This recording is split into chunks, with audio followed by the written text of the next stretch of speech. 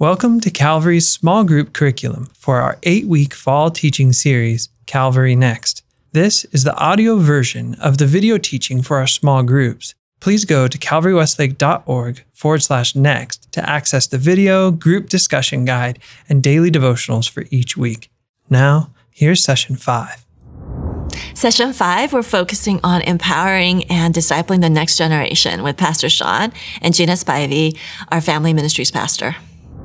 One of my favorite stories in the Bible, and in particularly the book of Acts, is found in Acts chapter 16.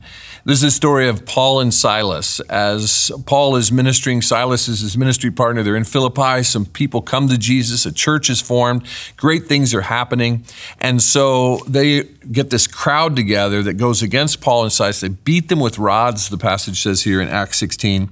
They throw them in prison, and it's the middle of the night, and an earthquake comes, and the doors of the jail open, and the jailer wakes up, and part of his responsibility was if any of the prisoners disappear, it's obvious from the text, his life is in trouble. He's going to be killed if any prisoners escape. And those authorities over him are going to hold him accountable.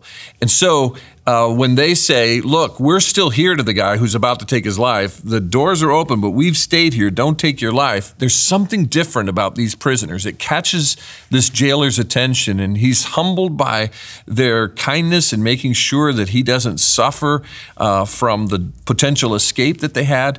And so he looks at them and says, okay, you've got something that I don't have, that I need. And so he says to them, what do I need to do to be saved? And there's something deep in that question. It's a deeply religious, theological question. It's a very practical question because he sees such a difference in these men and the message they preach. And so they respond in Acts 16:31, believe in the Lord Jesus Christ and you will be saved, you and your household. And then verse 32, then they spoke the word of the Lord to him and to all the others in his house. And so they speak to his wife and to his children, perhaps any servants he might have. He's probably a powerful man who has some influence in the community there at Philippi. And so they are able to share with him the hope of Christ, to share with his whole family, and his family and this man come to faith in Jesus. They baptize them. It's pretty incredible because there is such an emphasis not on only this man coming to Jesus, but Paul and Silas say, this message, this hope is for your whole family. And we know throughout the scriptures that there is a desire on God's part that God's people pass on to the next generation faith in God. From the Old Testament, we hear from generation to generation, we're to teach our children, our grandchildren, and our grandchildren's children. There's even a principle in the New Testament of older women teaching the younger women, older men teaching younger men. There's to be this emphasis on spreading the hope of Christ to the next generation. And that's really important here at Calvary. And I love how in Acts 16, they're not just concerned about this man and his generation, but this man and his children. And so they put that emphasis on the good news of Jesus going to even the kids in this family. One of the things that I've prayed regularly for my kids is that they would come to know, love, and serve Jesus more than I have, more than Leslie and I have. You see a pattern in the Old Testament. One generation will have a passion for God, they'll have their identity with God, they'll have their beliefs surrounding God, and then the next generation, they have the beliefs and the identity, but they've lost the passion, and then the third generation, they have the identity, but they've lost the beliefs, they've lost the passion. So in our case, they might call themselves Christians, but it's just a label compared to something else, where what the scriptures teach us, and even as we see in Acts 16, we're to include our children in spreading our faith and making disciples, that the next generation in our homes and in the next generation within our church needs to be a part of the focus of our discipleship, reaching them with the gospel, training them to serve Christ, to walk with Christ, to live for him in our world, so that they too can be transformed by the Spirit of God. They too can live and love like Jesus, and others will see his kingdom lived out through them. One of the things I also think we need to focus on as parents, and when it comes to the next generation, is make sure that our kids know that we love them more than something we disagree with them about in terms of their beliefs or the patterns of life or behavior they've chosen. They need to always know we love them more than we dislike that thing. Sometimes in our passion to pass on our convictions, we lose that compassion of caring for the next generation and making sure they don't just hear what we believe or the convictions we hold, but they know we love them with the very love God has shown to us, that we're showing them the love of Christ from the time they're a little child until they're an adult. And as a church, we need to be doing that for all the kids that are under the influence of our church ministry, whether they're in early childhood, they're in elementary, middle school, high school, even into the young adult stage. We need to be investing in them in such a way that they know we love them as Christ loves them. And Calvary has had a long-standing history of investing in the next generation, of loving them no matter what. And I've seen folks who have been gone from Calvary for sometimes a decade or so. They'll come back and say, I was dedicated by Pastor Larry when I was a child 30-some years ago. And when I went through some stuff in my life and in my family, and I started realizing how much I needed God in my life, I'm back here at Calvary because of what this church and my parents and others invested in me. And so our investment in the next generation is now, but our investment in the next generation is long-term. And we need to be ready to love them through the various stages of life and through the various twists and turns of life as Christ has loved us the same way. Well, thanks, Sean. I love that story as well. And in the context of that story, we see the jailer asking, what must I do to be saved? And I feel like sometimes people are asking that question, but not necessarily with those words, right? So they're asking other things. Maybe what's my purpose? What's the meaning of life? I mean, there's different things people ask. And Gina, as our family ministry pastor, what do you think are the questions that the next generation is asking? Yeah, I think they're asking a lot of great questions of us. I was sharing earlier in the Message translation of that book, it says, what must I do to be saved to really live? And I thought that was so beautiful. And I think it speaks to kind of how the next generation is asking questions.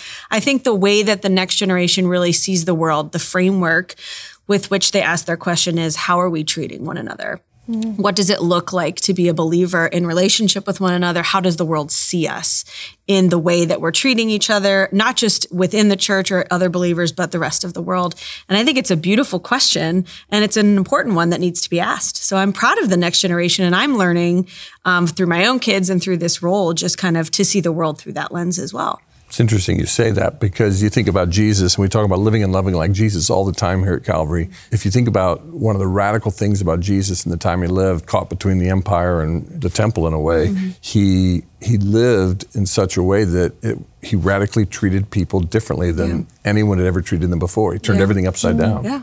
And that's right where we are in this generation of young people and students who are asking, how do you treat each other? How do you treat someone who's different to you, someone you disagree with? Yeah. It's very important. Yeah, and they're looking at us. I think they're looking at us as a church. I think they're looking at us as their parents, as their leaders, and watching how we're treating one another. And they're expecting a lot of us. Right. And I appreciate that, because it calls me to a higher level of Christ-like compassion and love for one another. And part of the challenge, of course, is that in the last few years, perhaps it's always been the case, but it just feels like more so in the last few years, there's been so much more divisions within the Christian umbrella. So I think the generation's looking at it, and I hear this from younger people a lot, that the church has not done a great job of answering that question with love and kindness, and we've answered it maybe in other ways. Let's talk a little bit about that. Like, there seems to be a higher distrust of institutions as a whole, but the church in particular. And how do we help our young people kind of overcome that hurdle? Yeah, I think first, the most important thing when it comes to relationships with young people and the way that we see the next generation is to not panic, to give them some credit. I think it's like we've done a lot of kids these days. When it comes to this next generation, they have a lot to teach us, and they have a lot to offer and to bring to the table. And so we need to sit and listen to what their genuine concerns are and not panic when they say things like, I don't trust the church, or I've deconstructed my faith, or this or that, or I've seen hypocrisy, or I'm not proud of how the church responded in this issue or that issue. And to not become defensive of the institution that we love, and to really be able to listen and take a step back and understand where they're coming from. They're a resilient generation. They've obviously been through a lot. specifically in these last few years. So they have a lot to teach. And I just love when I don't have to take a defensive posture and I can really listen and learn. And I think we all have a lot of that we could do. And when we do that, we can hear that it isn't because they're just cynical and they don't love the church. There are real, genuine concerns that can help shape and mold and sharpen us in the future and to be able to promote that next generation to a level of leadership. I agree. I think, too, churches tend to have life cycles where you get to a certain point where at Calvary we've had one or two key generations that have led. And when you have one or two generations that have led for a season, to empower the next generation is counterintuitive, because we kind of think, well, we're the older ones, we've established, we've got this, where we've got to equip the younger people to serve, to engage in ministries. I love it when I see it VBS and other occasions when you have middle schoolers and high schoolers engaged in ministry. I know in my own life, I remember realizing, wait, God can use me. Yeah. And when you learn God can use you, that can be opens a whole new dimension to your relationship with God as a young person.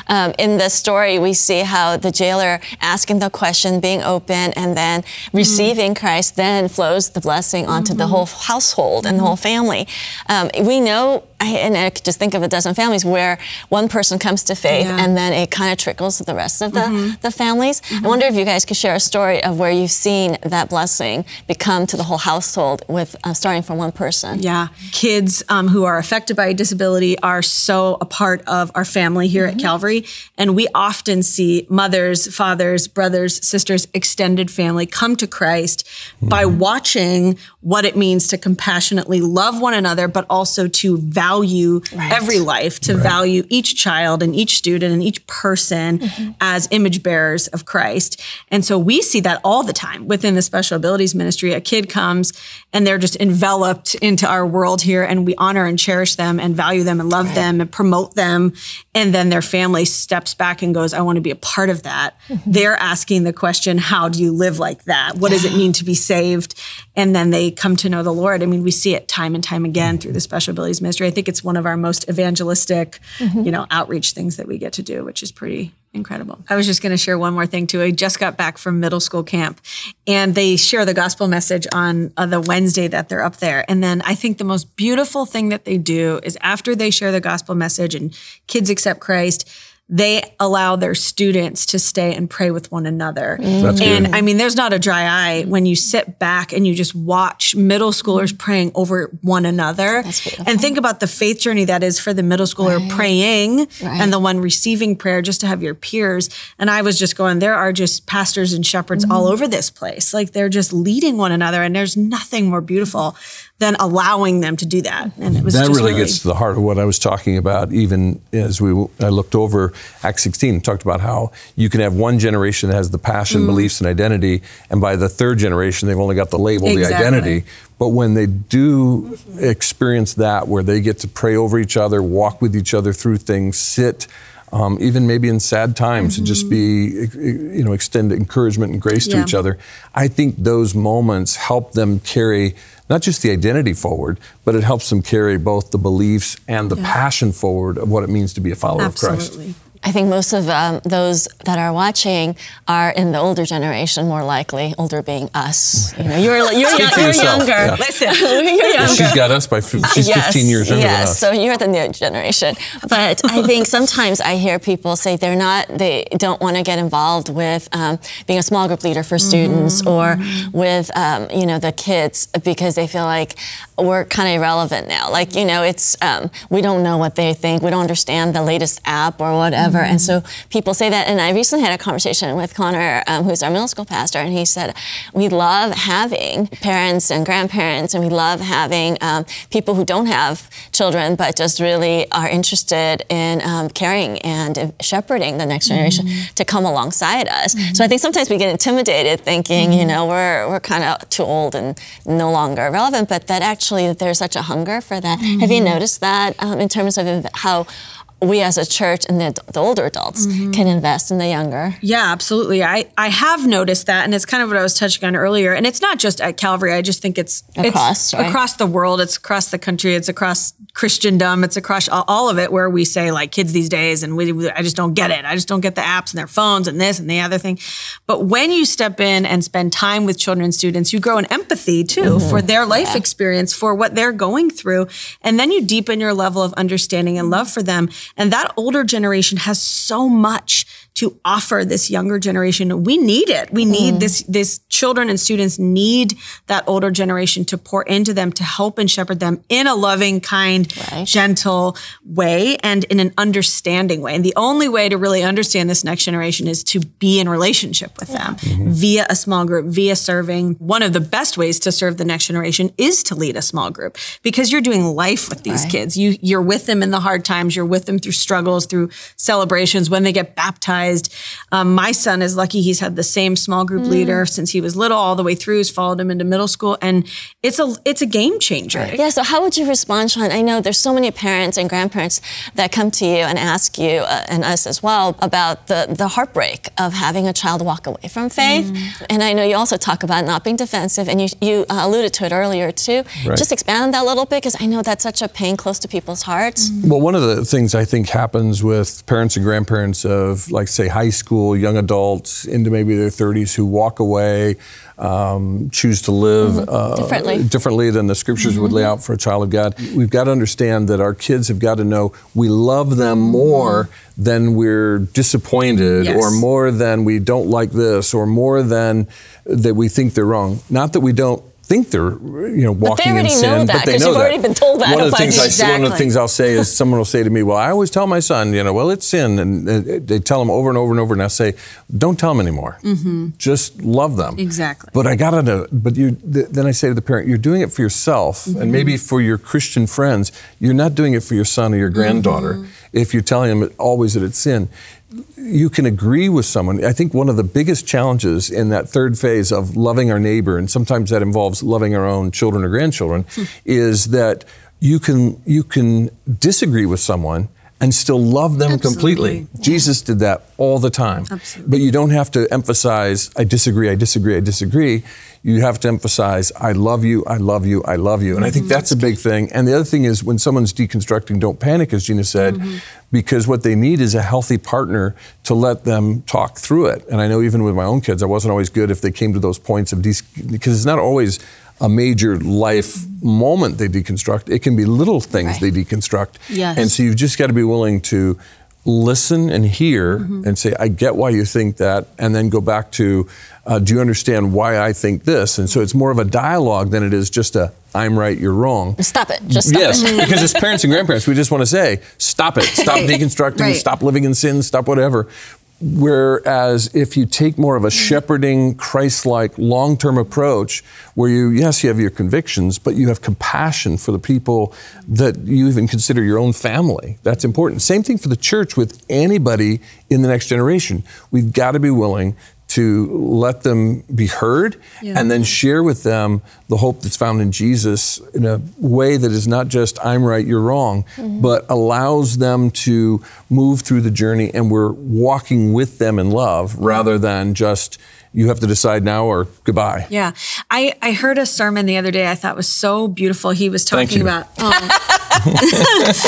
It was yours, and then later in the afternoon I listened to another sermon, and he was talking about how we flipped the story about Jesus and sinners, and we say, like, Jesus hung with sinners, but the reality is the sinners hung with Jesus. And they hung with Jesus because over time, they became more and more enamored with who he was and changed. They changed their behavior slowly over time just by being in his presence. The sinners were seeking that. And I think if we can learn to just be that non-anxious presence, to just be there and just behave and model the best that we can who Jesus is, allow the sinners to come and see what that looks like. And over time they learn this is the norm. This is right. This is what the Bible teaches us. This is who the Holy Spirit is. This is what Jesus is, that they'll change over time. What's happening is we're fighting a war. We're fighting a war against culture.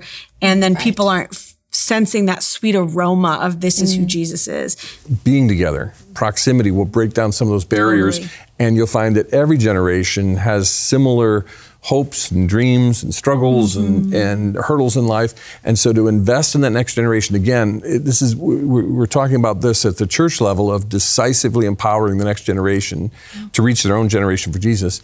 But we're also talking about as parents, as adults, we intentionally find ways to engage with early childhood, elementary, middle school, high school, even into young adults.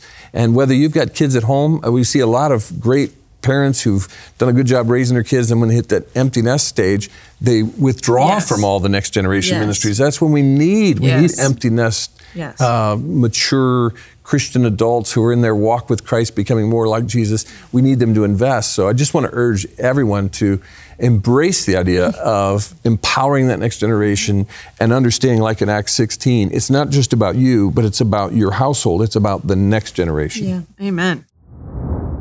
Thank you for listening. Please go to calvarywestlake.org/next to access additional resources.